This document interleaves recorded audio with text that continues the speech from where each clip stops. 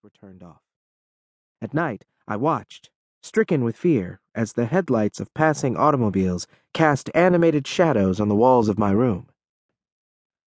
Only God, who I believed loved my singing voice, could protect me from the wickedness lurking in the dark.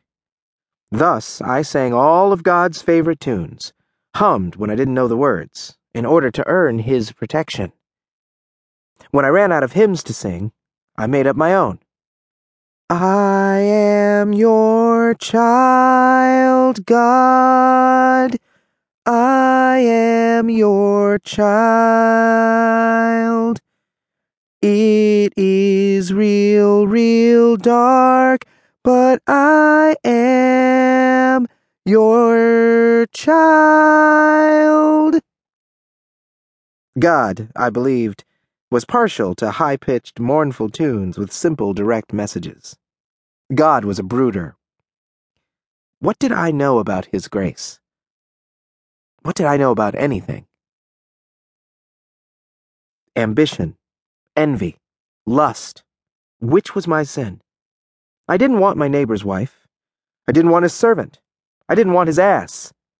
There was, however, a girl, Peachy, brother and sister Gregory's eldest daughter.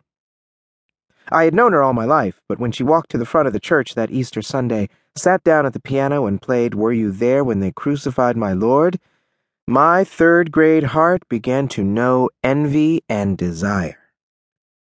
Peachy Gregory did not pick out tunes on the piano. No, she played with all of her fingers, those on her left hand, too.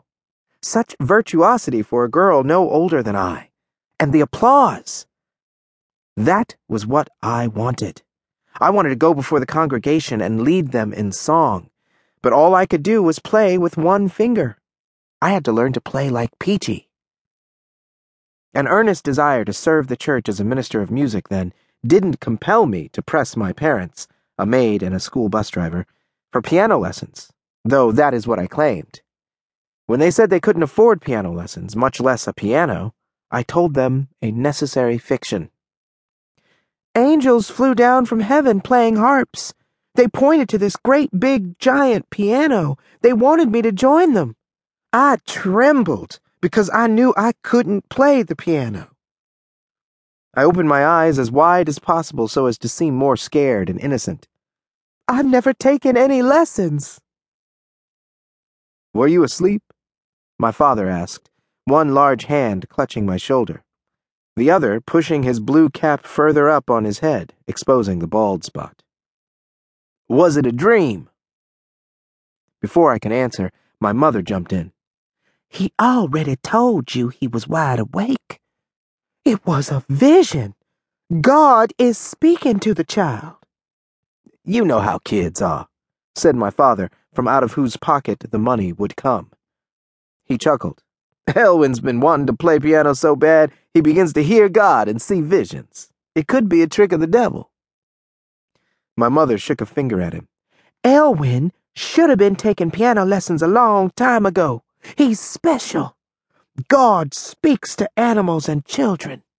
Elwin doesn't lie. My father peered down at me with a look that said, Tell the truth, boy.